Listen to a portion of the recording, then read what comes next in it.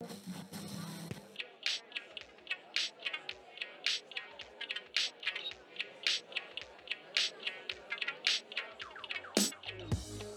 there, and welcome to the podcast Life as a show intently focused on exploring and unearthing the details of professions and the people behind them. I'm your host, Christopher Schoenwald. Considering the day and age we live in, we are spoiled in many regards. Think no further than the wonderful technical products and services we use every day. They make our lives easier, safer, and downright more comfortable. Now, I know very few of us stop and take a moment to reflect or feel grateful for all of this technological innovation, but maybe we should. Imagine purchasing the latest smartphone, dropping it, and having the screen crack instantaneously. Not an endearing thought, huh? Or what about the thought of faulty glass vials holding billions of COVID vaccines splitting and leaking? Again, that imagery is far from pleasant. Well, the point I'm trying to drive home here is that such innovation matters. And some of the most talented and driven people around the world devote their professional lives to making our world a better place through that ideation and formal creation of world-altering products. On our show today, we have a guest who leads the charge for all of that and more. Dr. Sinue Gomez is a business technology director of Corning Pharmaceutical Technologies, CPT. And this company is one of the world's leading innovators relating to materials science with a 167-year track record of life-changing inventions. And Dr. Gomez leads the development of new products and process technology for Corning. She is responsible for developing and helping execute CPT's technology strategy, including the roadmap for low-cost manufacturing. Since joining Corning in 2006 as a research scientist in the Glass Research Group, Dr. Gomez has had a hand in inventing some of the world's most ubiquitous products, such as Gorilla Glass, a touch-friendly and extremely durable glass surface, of which many smartphones are presently constructed with, and subsequent generations of ion-exchangeable glasses and glass ceramics for the Gorilla Glass business and adjacencies. And Dr. Gomez has consistently been delivering value and innovation to markets and to her employer since her tenure with Corning began. Further evidence of this fact is that she was responsible for delivering the product design of CPT's newest product, Velocity, glass vials and pharmaceutical glass tubing, which has enabled the delivery of more than 3 billion doses of COVID-19 vaccines. And Dr. Gomez holds a PhD in materials science from the University of Connecticut and a bachelor's degree in materials engineering from Universidad Simón Bolívar in Caracas, Venezuela. She has over 50 granted patents and holds several trade secrets. And finally, Dr. Gomez is a member of several diversity groups at Corning Incorporated, such as EDGE, Ethnically Diverse Group of Employees, and GLASS, Global Latino Advancement and Success Society. She has been awarded many times over for her technical prowess and innovation. Dr. Gomez was even bestowed with the prestigious title of a Technical Rising Star in the Women of Color Technology Awards, which recognizes the contributions of women with a diverse ethnic background to the fields of STEM, science, technology, engineering, and math. And considering all this, I'd like to say what an honor it is to welcome you to the program, Dr. Gomez. Well, thank you. Thank you, Christopher, for having me. Yeah, really excited to have a chat with you today. And really quickly, before we get going, would you like to keep with formalities or would you prefer Sinue? Sinue. Sinue? Yeah. Okay, Yeah. Excellent. No doctor. Right. Well, I mean, based off all your accomplishments, hey, I think it's well-deserved, but all right, we'll go with Sinue. The first segment, actually, Sinue, is something called Coloring Wikipedia, and it's a segment where I just basically read off a definition of the guest profession as defined by Wikipedia. I like to do it for a few reasons. One, it brings everybody up to speed on what the job entails. And then two, it offers a nice kind of jumping off point for us, I think, to kind of explore the profession. Sometimes there's things that are underrepresented. Sometimes there's things that are flat out missing. So perhaps we could begin there. Does that sound all right? Yeah. Sounds good. All right, great. Well, I have you down here for Business Technology Director. A bit of bad news. This was not actually from Wikipedia this time. They didn't have an entry for this. So I did improvise a little bit here, and I did find a different definition online. So we'll go with this and see how it works. So here goes. Business Technology Director, responsible for providing innovative vision, strategy, and leadership in all areas of technology use, planning, development, and support. This individual will collaborate directly with the executive management team and decision makers across all departments to identify, recommend, develop, implement, and support cost-effective technology solutions for all aspects of the organization. The director needs to be both visionary and pragmatic, focusing on the return on investment of technology systems and their business impact. All right, there it is.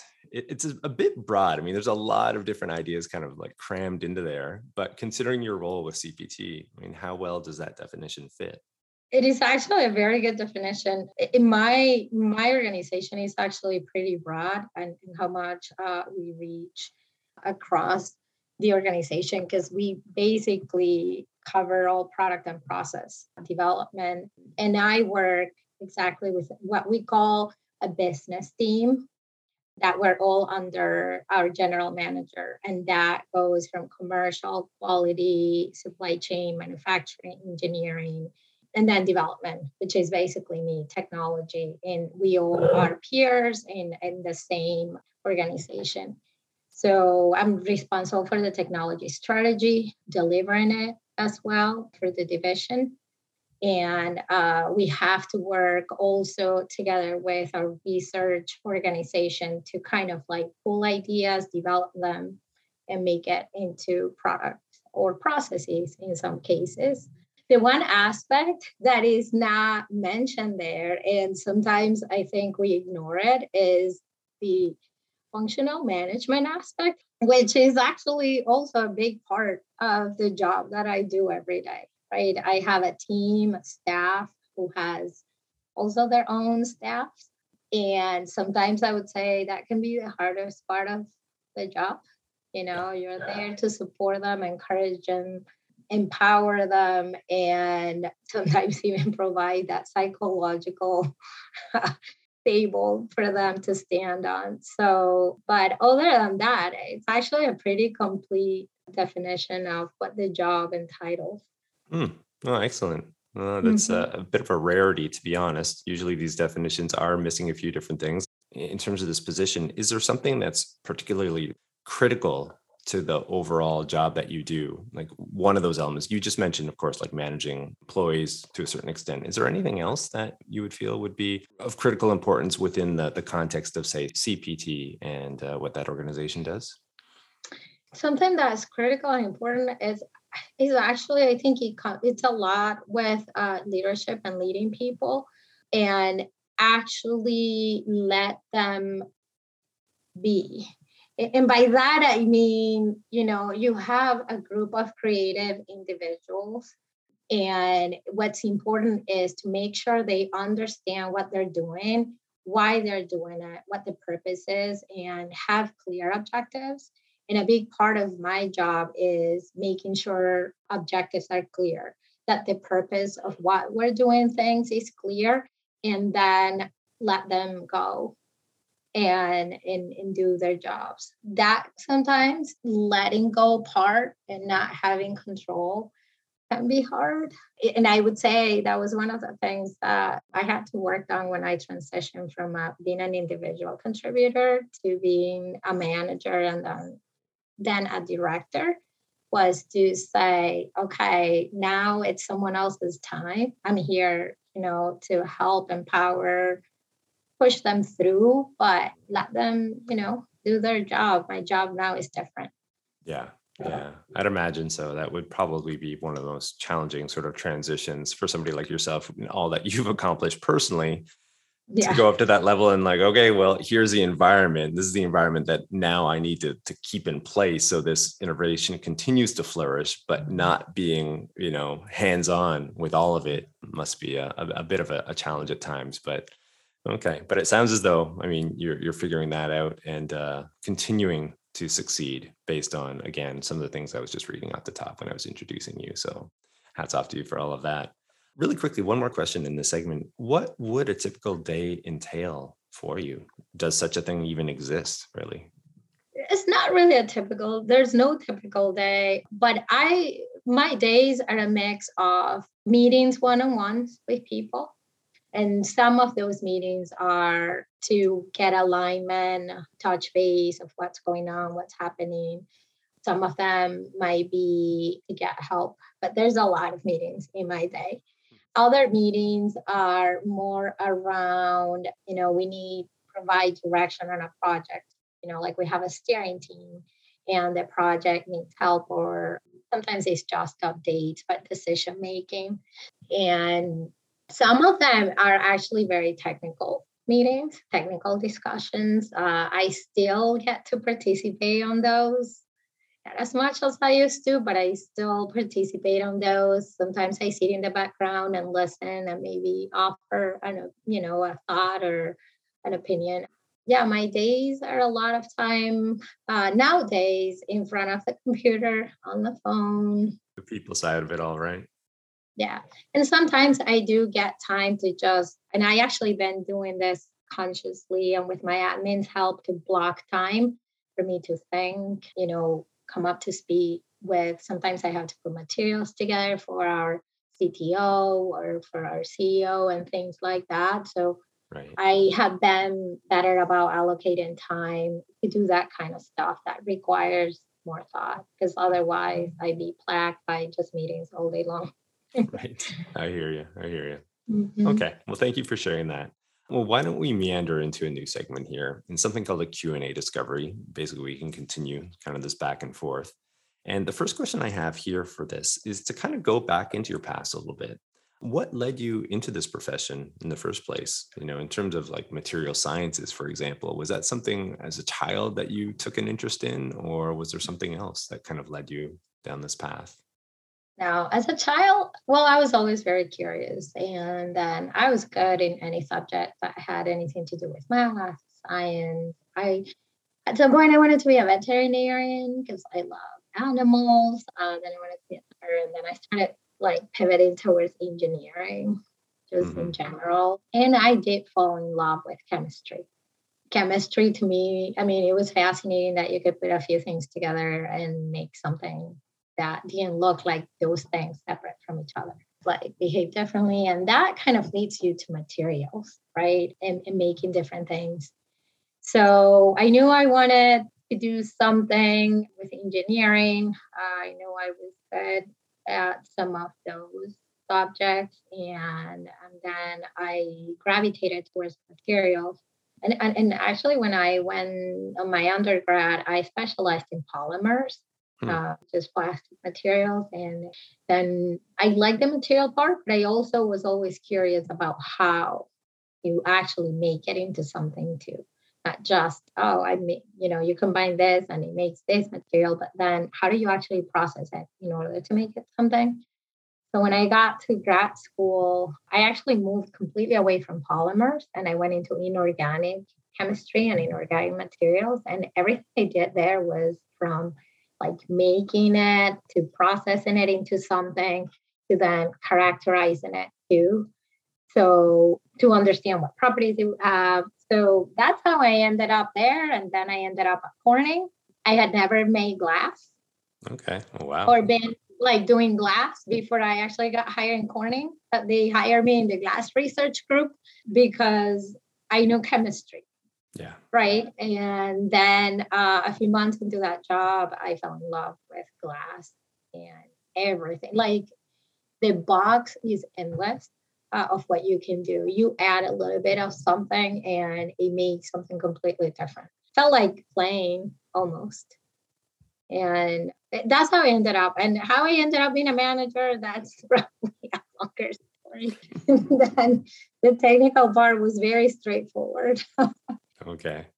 Well, it sounds as though, the common refrain or the thing that's linking it all together when you'd mentioned this already was just this curiosity. This curiosity of how things work, the curiosity in terms of, well, if I combine this with this, what is that going to make? And then the wonder of it all, I suppose. That was another sort of popped up in my mind as you were kind of describing all of this.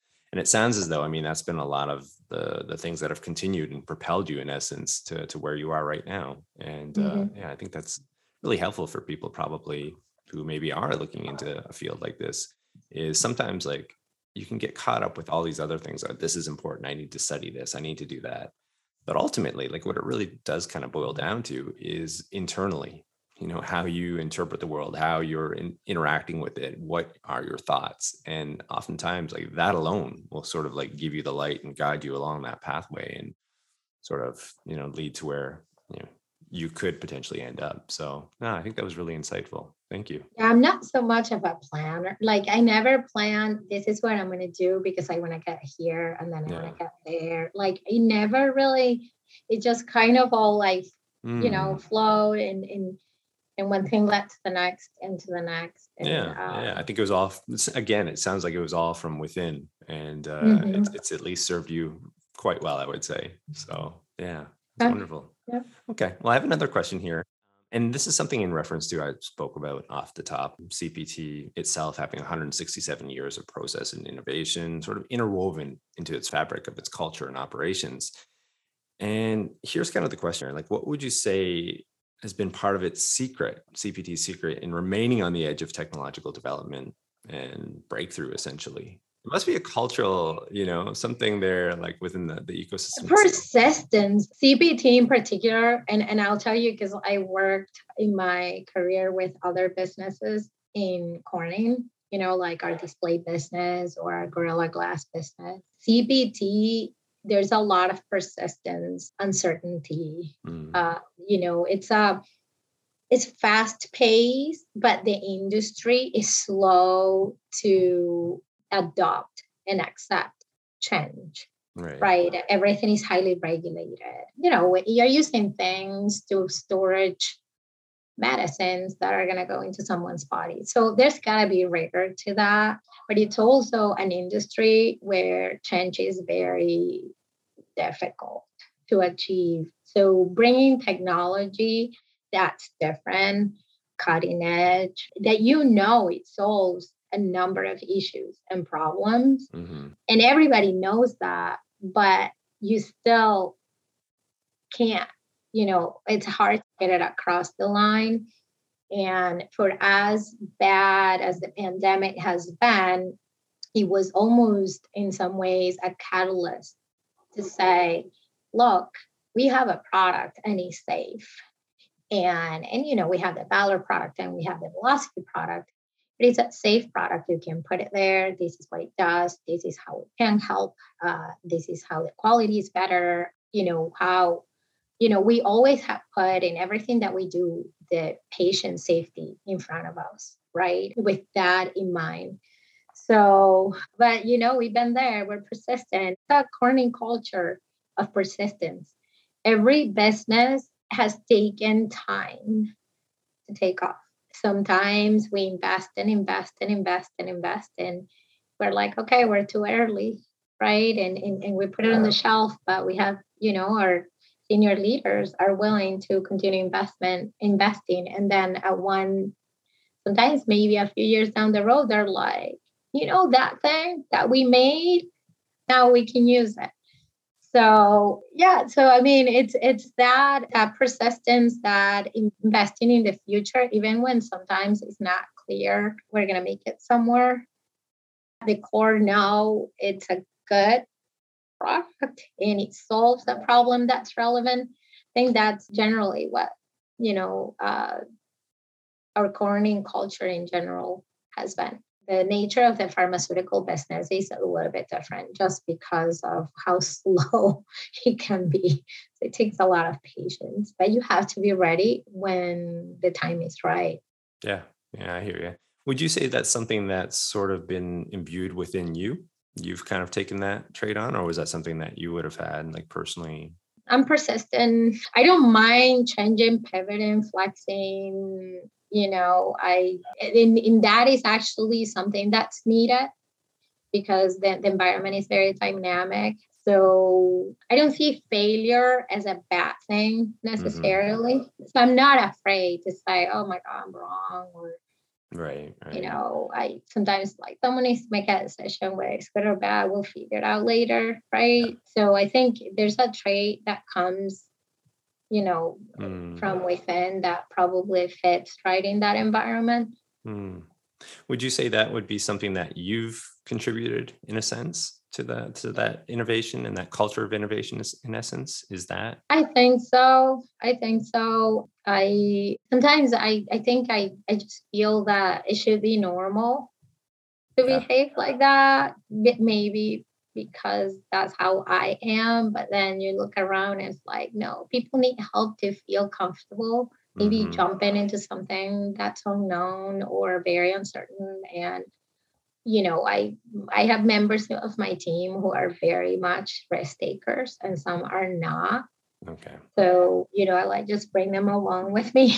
Right, right. I guess it comes back to like creating that culture, Yeah, where taking risks is a good thing and it is yeah. encouraged. And yeah, there will be setbacks, but if the environment and the ecosystem is there to allow for those things to flourish, then you're already two steps ahead, in essence, right? You're on your way. Yeah, and I think it's good to make sure that people understand that you got their back Yeah. and it is safe to make a mistake and screw up. You know, I always have felt I had that in my throughout my career and in pretty much in my life, right? It's like what's the worst that can happen if you're wrong, Yeah. right? It's not like you're a doctor and doing surgery on a patient that if you mess up, right? It's like we just make these things. We can just go on and make it better next time, right? Yeah. Yeah. Okay. All right. Thanks for sharing that. I do have another Mhm. question here. I'm kind of on the heels of this previous question. What encourages you personally about moving forward? I did mention some of the things that you're involved with within CPT as far as minorities, gender, Mhm. ethnic based. What encourages you about that aspect of the culture and the company moving forward? It seems there's some celebration of that. Well, you know, I guess I never thought too much about like diversity as diversity and the need of it and like they were actually minorities and maybe not everyone had an equal opportunity or seen the same way until I started working at Corning. Hmm. Right. There were a lot of these diversity groups and diversity initiatives. And I was like, okay, I was always curious about other cultures and other foods. And I love traveling and going places and meeting people that speak different languages. And then, you know, then I realized there's more to that. And, you know, a lot of us maybe struggle, you know, whether it's women or people that are underrepresented. And I started looking around, and there was not a lot of women in leadership, for example. And I kind of started noticing and decided to get more active and involved and try to understand what others were going through. I never felt like anybody was holding me back because I was a woman. My biggest champions have always been males at Corning for the most part. So, you know, understanding like what was different and the fact that I had it good doesn't mean that everybody has the same experience. We'll say, I mean, as I move up into our organization, the role becomes lonelier, right? Like I mean, usually the only woman in the room, except I have two bosses. One is my general manager on the business, and the other one is the vice president of product and process development for the entire company. Mhm. And that one is a very diverse group. Or like Okay. he has like 13, 14 people in the staff, and I want to say 70% are women, Oh, wow. which is never, yeah, you don't see that No, anywhere else in no. Corning, or I would challenge outside of Corning. Pretty much all the directors like are, you know, women and women from different places. You know, there's a woman from Turkey, there's Russian, Black, like me, you know, like Latina. So, but yeah, I mean, it's just curiosity for other cultures, curiosity for understanding what people experience in the workplace. So that's what's driven me to be active. and involved. Well, it sounds internally as well that that's something that the company is aware of. And just by Yes. what you just spoken to right there, I mean, it sort of, gives some evidence there that they take those matters seriously and, want all voices to be heard as best as possible. Mm-hmm. So no, that's certainly an encouraging thing to hear. Yeah. Thank you. Yeah.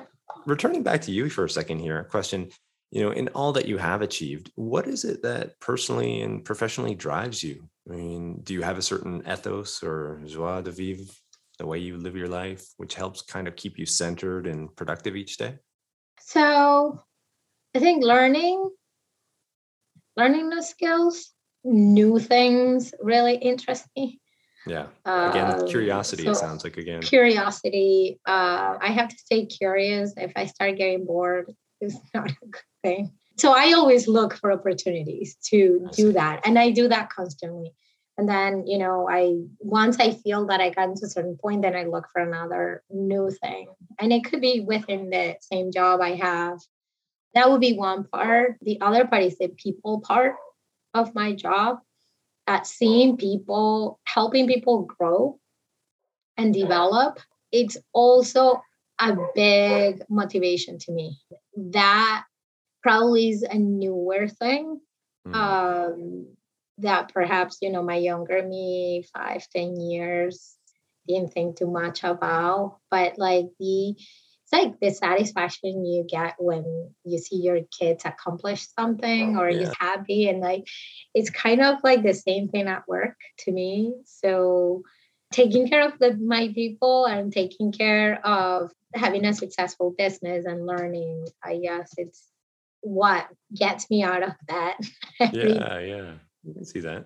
yeah. Okay. Well, I think that speaks to some of the joyful moments perhaps within the job itself.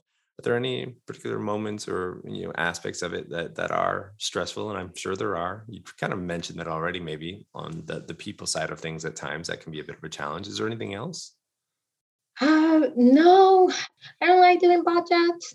So the money part of it is a stretch for me. Like I really have to Yeah. focus and say, you got to do this because this is also important. So I pay attention to it.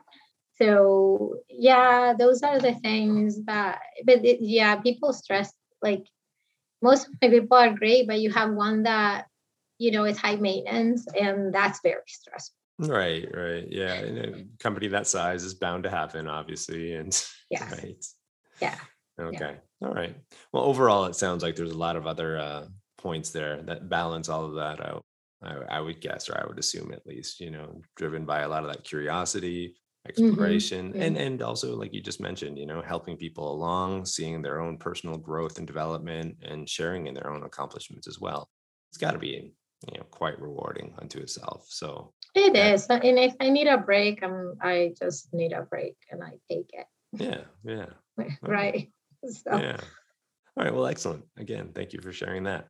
yeah. I do want to shift over into a new segment here, something called a water cooler story segment. And here I Mhm. just ask guests to indulge listeners with a story relating to the profession. So really, eager to hear what you have for us, anyway. So, I thought about and I actually went to a negative, well, the outcome ended up being positive. I started appreciating how important your boss is and your relationship to your boss, Mm, your manager. I think this was a defining moment in my career where I loved the job that I was doing. I really, really enjoyed it, as, like the technical aspects of it. But my relationship with my supervisor wasn't great. And that was making me miserable. So I built up the courage and I quit. wow. I went to him and I said, I am not going to work for you anymore. And I am going to start looking for a job. And I don't know what that is. I don't know what it looks like. I hope someone else wants me, but I can't work for you. And at the moment, it was really hard to actually come to that decision. But that speaking up and doing the right thing for me, and ultimately for Corning, because it wasn't productive anymore. So what I wanted to get to is the power of taking action when something is not right, instead of putting up with it and let it consume you. At the end of the day, you own your own career and destiny, and speaking up and moving on might be the best thing that you can do. And that's what I did then. And that's what landed me in the CPT business, actually. It was a really hard thing to do, but And I think it speaks to like a common experience, probably that a lot of people have over the course of their careers. You know, you're bound to run across these people, these individuals who seemingly are hell bent on making your life miserable for whatever reasons. And it's a challenging situation. Like, how do you respond? What do you do? What's the right, course of action? And I think it's something that a lot of people struggle with. And that insight that you shared, can be inspirational to some. So I think that 100% qualifies as a great story within this segment. Yeah. And also too, I mean, it helps that it seemed to have worked out for you in the end. It worked out. I mean, I think I was very clear, right, on why everybody else around. So I was able to get support, right, to then like, okay, got it. Let's just let's move on from here. But it was a big relief for me. And, it ended up being good and put me on this path. Yeah, excellent. Great. All right. Well, let's shift on over into another segment here, our last one, actually. And it's called a crystal ball segment. And as the name implies, we're looking towards the future, usually trends, predictions, so on and so forth. And this first question that I have here is, without, of course, giving any strategic insights away, what are some materials you work with or associated with which consumers could expect to see breakthrough technologies down the line? Are you able to share anything there? Well, like I said before earlier, glass, it's infinite combinations of different elements. Like you can literally take an entire periodic table and make glass. I wish I could show you, but like you take the periodic table and you have, the things that are glass formers, and then everything else are things that you can add to it to mollify it. Whether you want, a property for color, whether you want a property for, expansion or, toughness. So I think we are going to see more about glass and how we use glass out there and in technology.